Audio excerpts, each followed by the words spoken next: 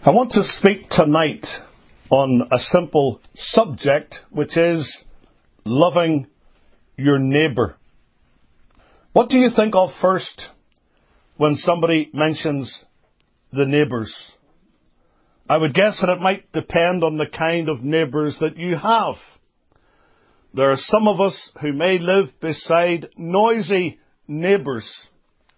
And then again, there may be some who are nasty neighbours. And then you have that other crowd that some of us are afflicted with that we might call nosy neighbours.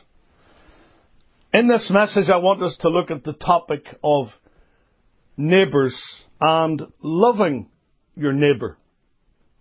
Of course, when we come to think of that, it automatically makes us to think of the 10 Commandments, the moral law of God.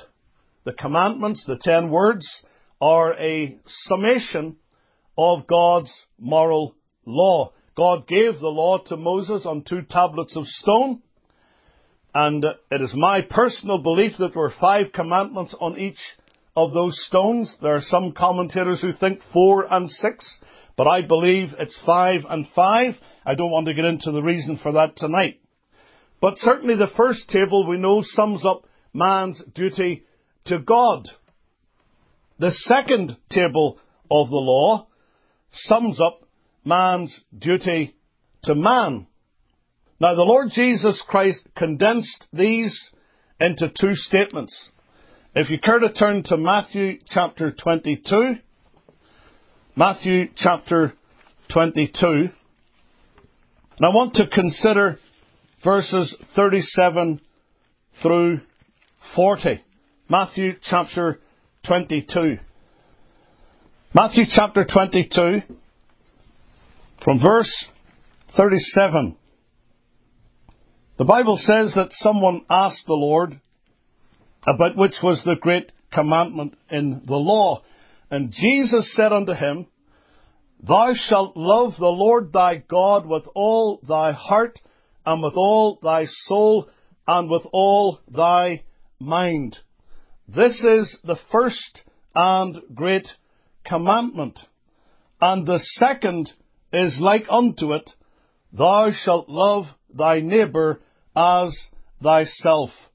On these 2 commandments hang all the law and the prophets.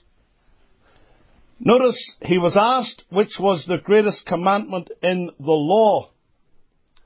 Now basically, Jesus answered, love God and love your neighbour. Now those are both statements that are taken from the Old Testament. They're found, to be exact, in Deuteronomy chapter 6 and Leviticus chapter 19. Let me refer to those verses. Deuteronomy chapter 6 from verse 5. And thou shalt love the Lord thy God with all thine heart, and with all thy soul, and with all thy might. So that's the first one, loving the Lord your God. Then Leviticus chapter 19 and verse 18. Leviticus chapter 19 and verse 18.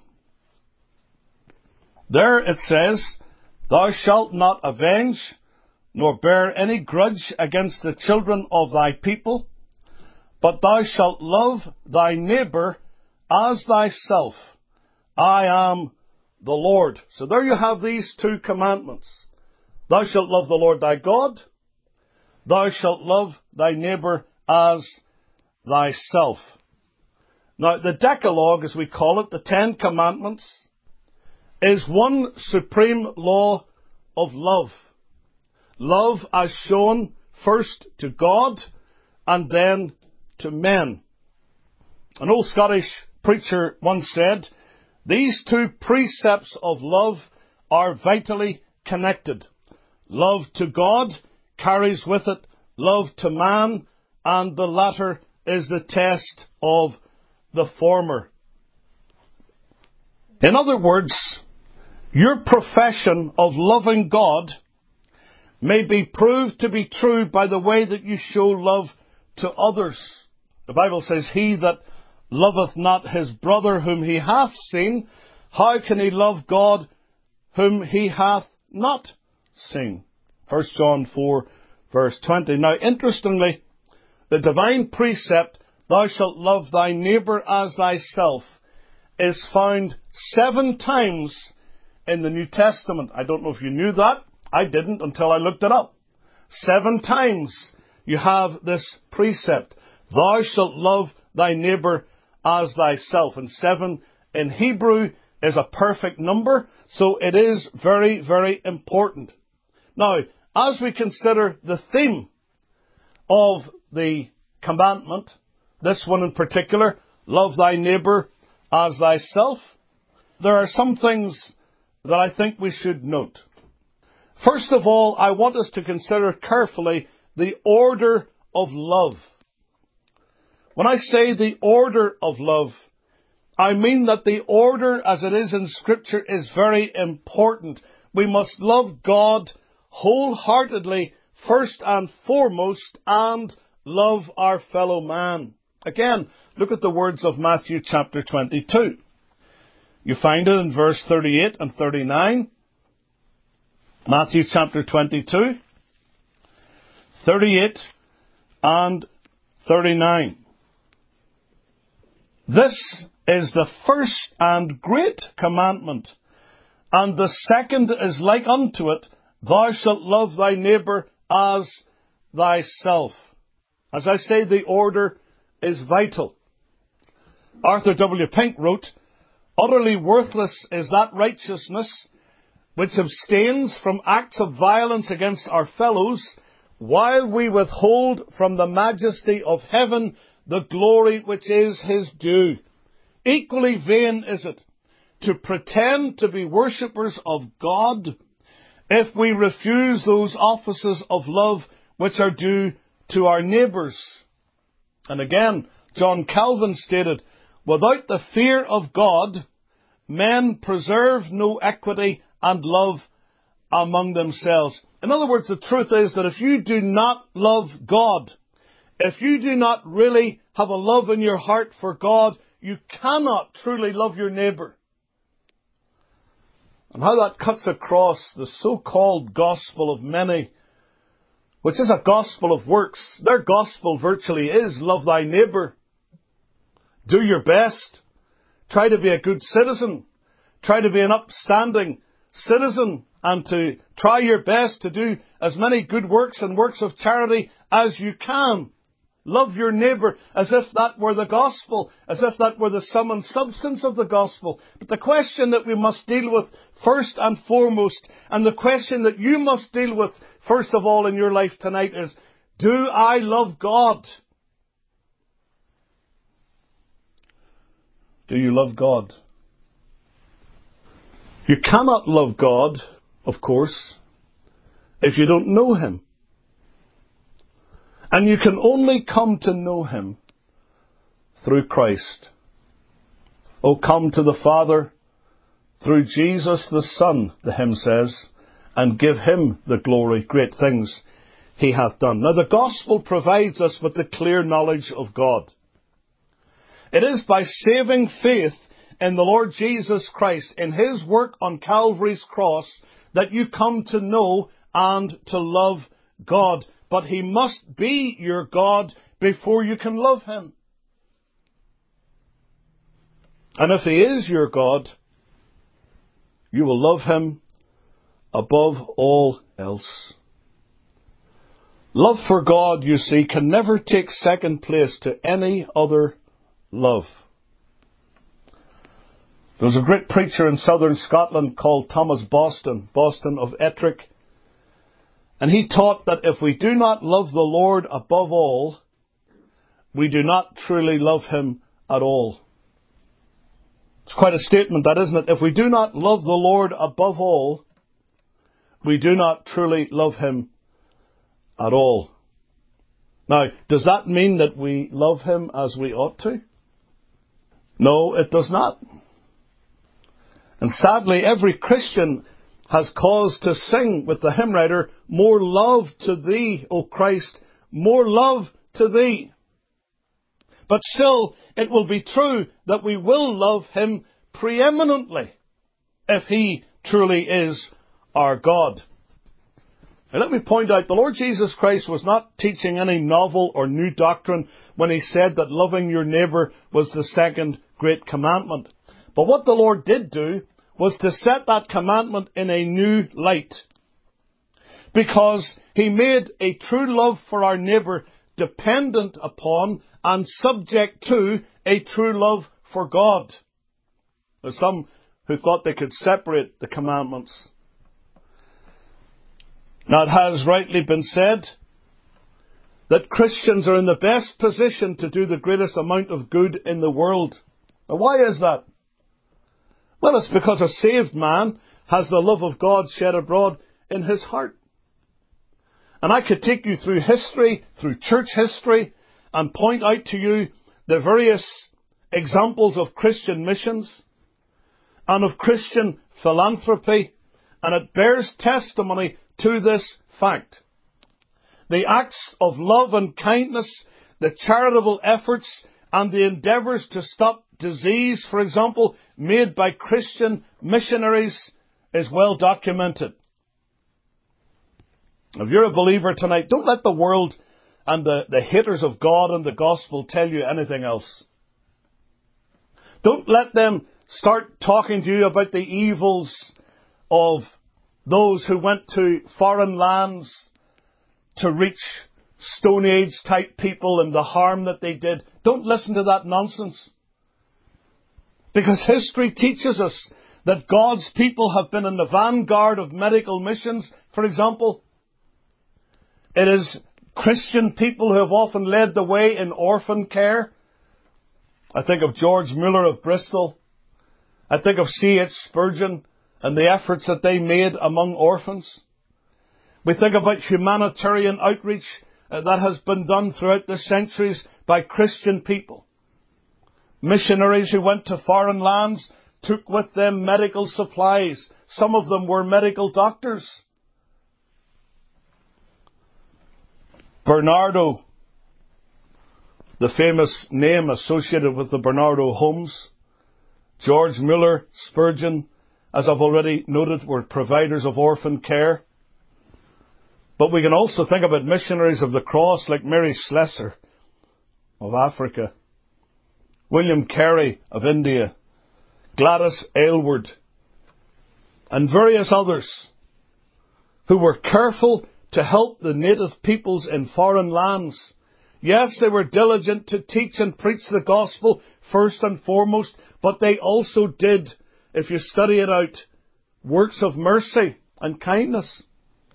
Now, why did they do that? They did it because of their love for God. In fact, that's why they went to the mission field in the first place. Because they loved the Lord, and therefore they loved the souls of men. They were not motivated by humanism. They were motivated by a mighty affection and love for Christ. They did what they did for the glory of God and of Christ. And if we, brethren and sisters, love and serve our fellow men out of a genuine love for our God, this is the proper motivation. We should be seeking to do all the good that we can in this world, not because those human objects of our love are worthy or are even thankful for it, but because our Lord Jesus Christ is worthy of our best efforts. If we love the Lord, we love our fellow men. If God has given His rightful place in your heart and life, it will cause you to deal correctly, properly with your fellow men. We're to treat others as we would wish to be treated. My late grandfather used to drum that into me like a mantra all the time. He used to say, "Son, do to others as you would have them do unto you." That's a biblical principle. Jesus said you must love your neighbour as thyself. Sometimes we'll say of certain people, he loves himself. That guy there, if he was made of chocolate, he would eat himself. He loves himself. You know, there's a sense in which we should love ourselves. Because the Bible says, thou shalt love thy neighbour as thyself. Whenever the Lord, through Paul, was teaching about marriage, about wives and husbands and their relative duties, he said that no man yet ever hated his own flesh. And he said that we are to love our wives even as our own bodies. Yes, we are to love ourselves. But it is, note carefully, not as you love God. Our love for men flows from our love for God. It expresses and evidences our love for God, but it doesn't replace it. Loving your neighbour is not a way of loving God. We are to love God with all our heart and soul and mind and strength. And our neighbour as ourselves. This is the order of love. But as well as that, I want you to note the obligation of love. You and I as Christians have obligations Godward and manward. Now notice how the Lord Jesus used the word love. Love the Lord, love thy neighbour. And again, we shouldn't miss this, that Christ joined together law with love. After all, these two are precepts. It's not advice. This is not mere advice that the Lord is giving to love God and love your neighbour. These are commandments. That's the question the Lord was asked by that lawyer. He said, which is the greatest commandment? Master, which is the great commandment in the law? Or which is the greatest commandment? Not advice. What's the law? And Jesus said, thou shalt, that's law, love the Lord thy God with all thy heart, with all thy soul, with all thy mind. This is the first and great commandment. And the second is like unto it, thou shalt. There it is again. That's law. Thou shalt love thy neighbour as thyself. So there's a joining of law and love. You know, there are some preachers who think that love and law are the antithesis one of the other. That somehow love has replaced law. But notice how Christ joined law with love. The Lord didn't say the law has been replaced by some higher law of love. No. We fulfill the law through love.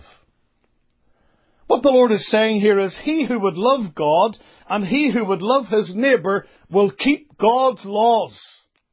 Now that's clear teaching that's found in many places in Scripture. We again remind ourselves of the words of Jesus in John 14 verse 15. If ye love me, keep my commandments. There's a joining together of love and law. They're not the antithesis, the one of the other. These are not two competing things. But rather, if you love me, keep my commandments, keep my law. Love and law together. Now, the New Testament Greek words that are translated love in the context of our text refer to an active personal concern for the well-being of others. It's not mere sentiment, but it is a motivation of will which produces positive action. Now, our actions toward our fellows are regulated by God's law. The Lord Jesus Christ spoke of a new commandment. Again, we should not misunderstand his words. John 13 verse 34. A new commandment I give unto you. Some commentators have called this the 11th commandment. A new commandment I give unto you, that ye love one another, as I have loved you, that ye also love one another. And then he said, by this shall all men know that you're my disciples, if you have love one for another. Notice that it is a commandment. It's not merely good advice. It is the law of love. And so we come to the 10 commandments. The 10 commandments, the Decalogue, the 10 words, they show us how a loving person lives. They illustrate for us, they show to us how love works. Loving your neighbour fulfills the second table of the law. That's what the Apostle Paul said. Turn over to Galatians chapter number 5. Galatians 5 and verse 14. Notice carefully. For all the law is fulfilled in one word, even in this: thou shalt love thy neighbour as thyself. He is, of course, referring to that second table of the law, but particularly we want to notice that it is striking for Paul to say all the law is fulfilled in one word, even in this: thou shalt love thy neighbour as thyself.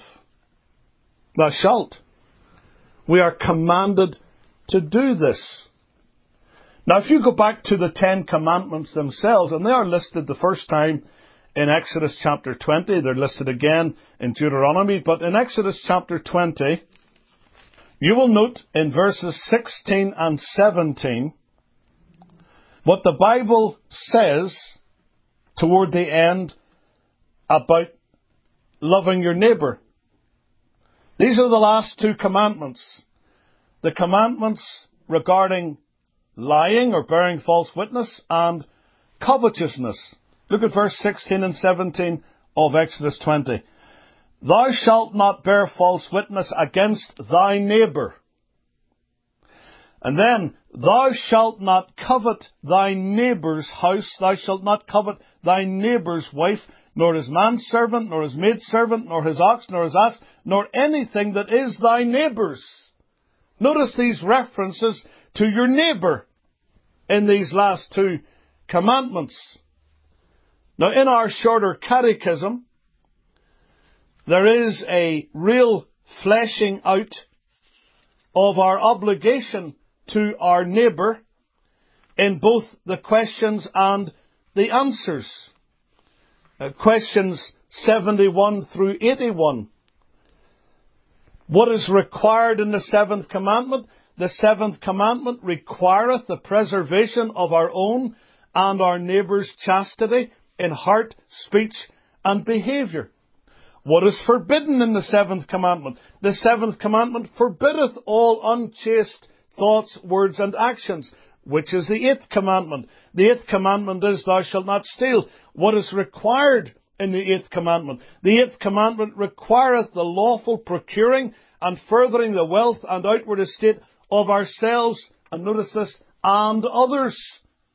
What is forbidden in the 8th commandment? The 8th commandment forbiddeth whatsoever doth or may unjustly hinder our own or our neighbour's wealth or outward estate. Question 76, which is the 9th commandment. The 9th commandment is, thou shalt not bear false witness against thy neighbour. What is required in the 9th commandment? The 9th commandment requireth the maintaining and promoting of truth between man, and of our own and our neighbour's good name, especially in witness bearing. Question 78. What is forbidden in the 9th commandment? The 9th commandment forbiddeth whatsoever is prejudicial to truth or injurious to our own or our neighbour's good name. And then, which is the 10th commandment? The 10th commandment is, thou shalt not covet thy neighbour's house, thou shalt not covet thy neighbour's wife, nor his manservant, nor his maidservant, nor his ox, nor his ass, nor anything that is thy neighbour's. What is required in the 10th commandment? The 10th commandment requireth full contentment with our own condition, with a right and charitable frame of spirit toward our neighbour and all that is his. And finally, question 81, what is forbidden in the 10th commandment? The 10th commandment forbiddeth all discontentment with our own estate, envying or grieving at the good of our neighbour, and all inordinate motions and affections to anything that is his. Now you see there the obligation of love. Yet because we do what we do out of a true heart of love, it is never to be viewed as a drudgery. Something that we do because we're obligated to do it by law, but we would rather not if we had the option. No. Let us as believers pray that the Lord will enable us always to have a heart full of love for sinners, even when they may be the most unlovely and unloving toward us. There is an obligation of love, as well as an order of love. Of course, there is the object of love to consider. In Luke chapter 10, we read the portion. In verse 29, this man who was an expert in law, that's what it means when it says he was a lawyer. He was not in the modern sense of lawyer and attorney or somebody who appeared in court. He was a man who was expert in the law of God. And he said to the Lord, "Who is my neighbour?" We read that in Luke chapter 10, verse 29. He, willing to justify himself, said unto Jesus, "And who is my neighbour?" Let me point out that in the New Testament there are several words for neighbour.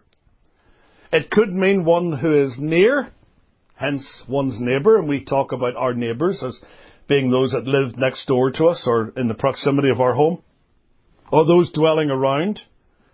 But the word neighbour could also signify one living in the same land, and it's always used in the plural there, neighbours. But in our culture, the word usually suggests, doesn't it, one who lives next door or in our street. And in the Bible, this is often the case.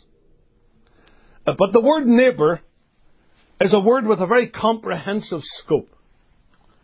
Thy neighbour really includes anyone to whom you can act as a neighbour. In other words, anyone at all who has need of us is our neighbour. One writer put it like this: be in your spirit neighbourly, and then every man will be your neighbour. It is not place, but love that makes a neighbourhood. The question is not so much who is my neighbour, but am I neighbourly? And one commented, the best of the heathen before Christ knew little or nothing of the majesty of this precept. To them, none were neighbours, but those with whom they were immediately connected, kinsmen, friends, and the like. But Christ has taught us to recognise a neighbour in everyone who has need of us. And it was in this context that the Lord spoke the parable of the Good Samaritan. The commentator Herbert Lockyer said, as we take our journey through life, those that we come upon, quote, by chance, who are in dire need of help, spiritual, physical, or material, these are our neighbours that the great Good Samaritan himself would have us assist. So tonight as I speak to you, the question is, who is your neighbour?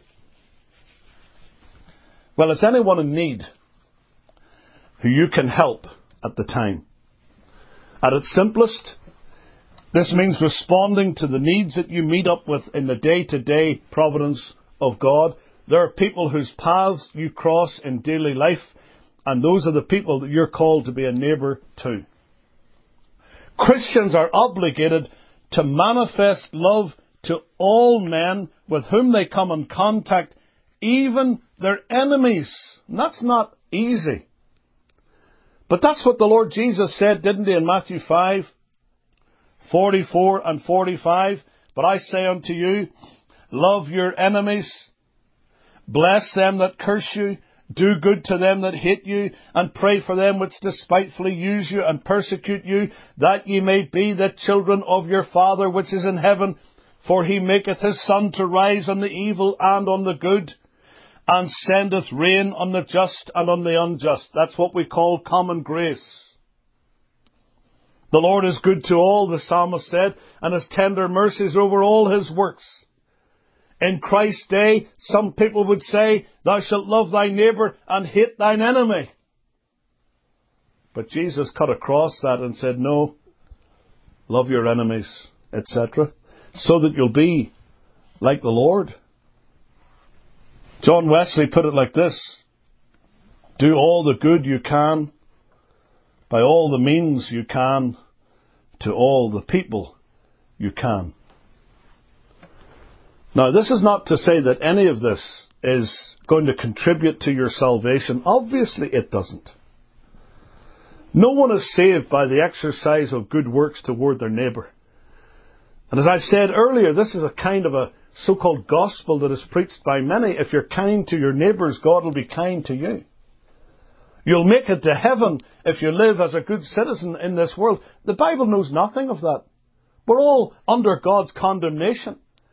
All have sinned and come short of the glory of God. We constantly fall short of God's standard, and we need grace. We need mercy. We're not saved by good works. We're saved by Christ's work. But if we are Christ's, then we'll take the words of Christ seriously. And I want to, in that context, come to the final thought here. We've talked about the order of love and the obligation of love and the object of love. I want us to consider the occupation of love. Loving your neighbour is the practical outworking of a heart of compassion. In Luke chapter 10, the Lord brings this out in verse 33. In speaking of the Samaritan, the one that you would not expect to show the love that he did, but a certain Samaritan, as he journeyed, came where he was, and when he saw him, he had compassion on him. And then verse 37 tells us that he showed mercy on him, and we are to go and do likewise. Now, the first thing that can be seen in the Good Samaritan is a pitying attitude. Verse 33 puts it this way: he had compassion. Now, is it not interesting that when the word compassion is used in the New Testament, it is always either about Jesus or by Jesus, and never about anyone else except as he used it in this parable. Let me repeat that.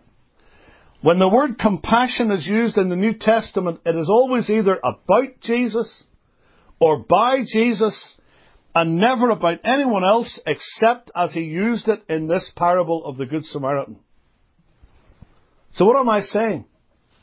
I'm saying that to have an attitude of compassion, a pitying attitude, is to be like Christ.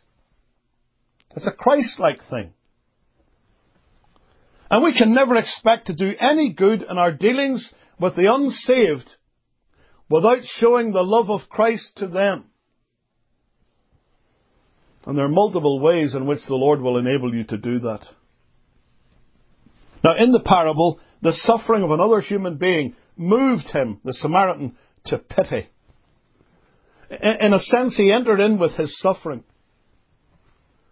And being a neighbour to someone starts with having love and compassion in your heart. Your heart goes out to them. And therefore, you and I should pray with the hymn writer, I want, dear Lord, a love that feels for all. A deep, strong love that answers every call. A love like thine, a love divine, a love for high and low. On me, dear Lord, a love like this bestow. The occupation of love, there's a pitying attitude. But as well as the pitying attitude, there was in the Samaritan a practical activity. Look at verse 34. It doesn't say in verse 33 just that he saw him and had compassion on him and that was it. It goes on to say, verse 34, and he went to him and bound up his wounds, pouring in oil and wine, and set him on his own beast, and brought him to an inn, and took care of him. What was the proof that this man had a pitying attitude? How do we know he had love and compassion? Because love goes into action. Love goes into action. Someone put it this way, love binds up and soothes the wounds of life.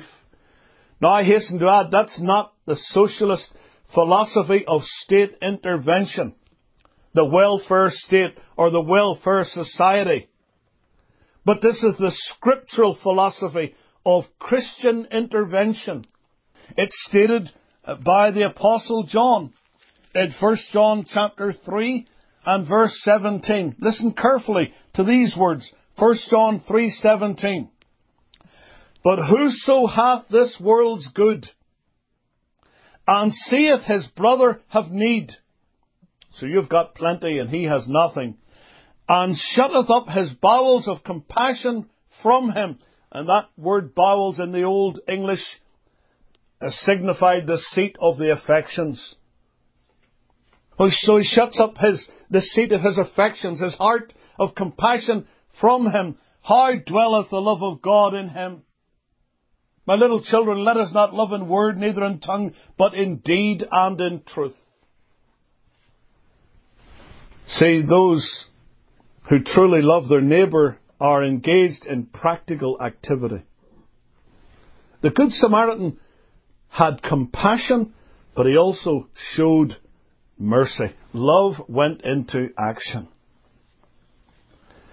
And thus we must respond as Christians to the needs that we face every day, having compassion in our hearts and reaching out practically with our hands. Now that doesn't mean that we allow people to create a situation where they take advantage of us. There are people who have genuine needs and there are others who are professional beggars. I see able-bodied people all the time. They're dressed better than I am. They've got shoes that cost more than mine. And yet they're telling everybody that they're hungry and homeless. I don't see it. I don't believe it. They're out there, able-bodied, standing all day long, doing what someone like, for example, my wife could never do because of her sore back, standing all day long, begging money of cars and people passing by. But listen, there are those in this world in genuine need.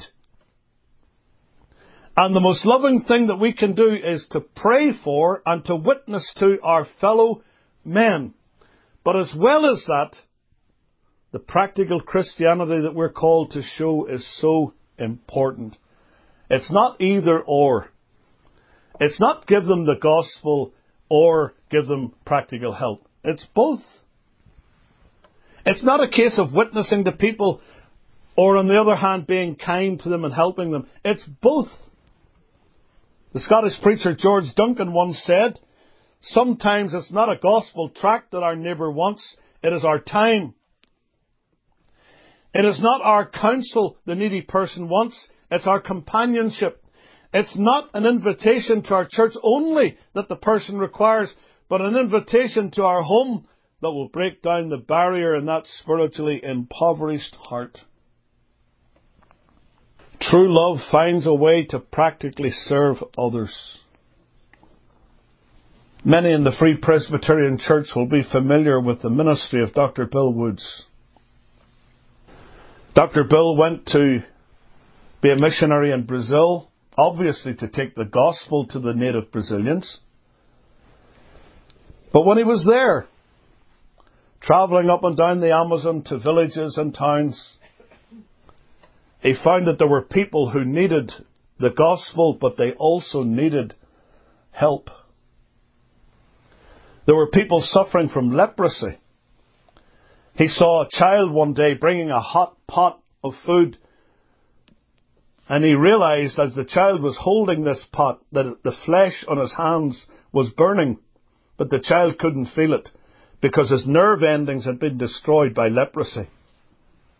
Dr. Bill found people who were having problems with their eyesight, some of them blinded permanently, others who could be helped if they could get the proper care.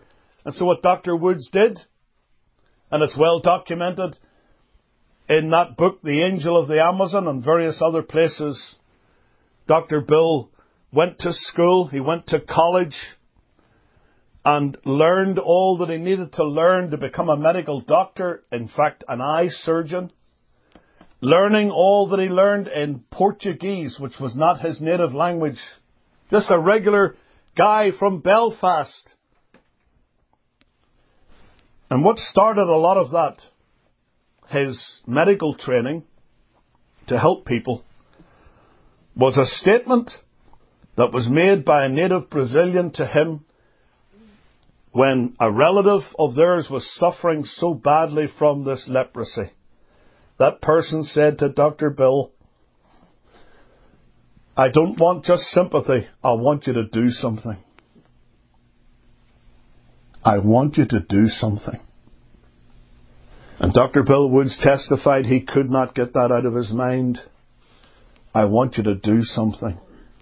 And so he went to school, and he learned over a number of years in Portuguese all that he needed to learn to become a medical missionary. And so Dr. Bill then went out in canoes and boats up and down the Amazon, treating people, bringing people to hospitals for treatment, but also giving them the gospel.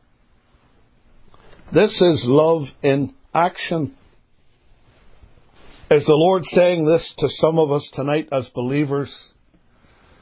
Oh, we're good at talking to people about the gospel. Perhaps we can give people tracts. We don't have any problem inviting people to church. And we could talk all day long about the Bible. But is the Lord saying to some of us, I want you to do something? What are we doing to truly love our neighbour? Pitying attitude, practical activity, and then in this display of love, notice a persistent alleviation. A persistent alleviation. And what I mean by that is, when you read verse 35, we discover that this Samaritan continued to alleviate the man's suffering, persisting in his practical care for his physical needs. It wasn't a one-time effort. Verse 35 says, and on the morrow, when he departed, he took out 2 pence and gave them to the host, and said unto him, take care of him, and whatsoever thou spendest more, when I come again, I will repay thee. See, here's an ongoing care. It has been said that the charity of some believers is a bit like an Exocet missile. They just fire and forget. You know, the type of thing, a one-time gift or a random act of kindness, and that's it. But we are to continue to love our neighbour. Now, again, love for our neighbour will also have a gospel emphasis and application, and I don't want this to be lost in the message. Christian love labours to bring sinners to the Lord Jesus Christ first and foremost. If we work to meet men's temporal needs, it is only a means toward addressing their spiritual needs. Unlike much of what happens today with many. You know, in the days when the Salvation Army was not ecumenical, the early Salvationists under William Booth, they not only fed starving men, but they preached the gospel to them. Now it's become largely just a charitable institution. William Booth never believed that once his soldiers had given food to the hungry, they had accomplished their mission. No, their great aim was to point men to the Saviour. And that must be our aim. In Matthew chapter 11 and verse 5, the scripture says this: the blind receive their sight, and the lame walk. The lepers are cleansed, and the deaf hear. The dead are raised up, and the poor have the gospel preached to them. Isn't that good? The poor have the gospel preached to them. If I really love my neighbour as myself, I will want him to know the Saviour who I have come to know. If you're a child of God, I trust that you and I both will have a true compassion for the souls of men. And there is, of course, finally in this parable a reminder of the great truth of the gospel. Christ himself was, in a sense, the ultimate Good Samaritan. Did the Lord not make humanity his neighbour? Did the Lord not come down in the incarnation to where lost people were, seeing them in their plight, having compassion on them, seeing them stripped of their true nature, stripped of divine ideals, wounded by their sins, and unable to help themselves? That's exactly how he found us. And religion, as represented by the Levite or the priest, could do nothing to help us or save us. But He, as the ultimate good one, died in the place of sinners. As one man put it, He, through His death and resurrection, covers our nakedness, binds up our wounds, and heals them with a balm extracted from His own broken heart. Not only that, but He puts us in a place of safety, provides for our needs, and promises to return again and take us to Himself. And so it's a mark of true Christians that they love their neighbour. They love others. They care about them because the Lord loves them. The Lord has pity on them, and the Lord has lifted them as believers from their sins. And I think tonight of how the Lord has treated me. How gracious has the Lord been to me. And believer, you can say the same thing. How gracious has the Lord been to you. Can you then treat others any other way but in love and pity and mercy? We express our love for the Lord by our love for our fellow men. And we gauge our love for them by comparing it with our love for ourselves. This is what it means to love thy neighbour. May God give us the help that we need in living as faithful neighbours from day to day. And may we win our neighbours and those that we come in contact with each and every day to Christ, who alone is able to save.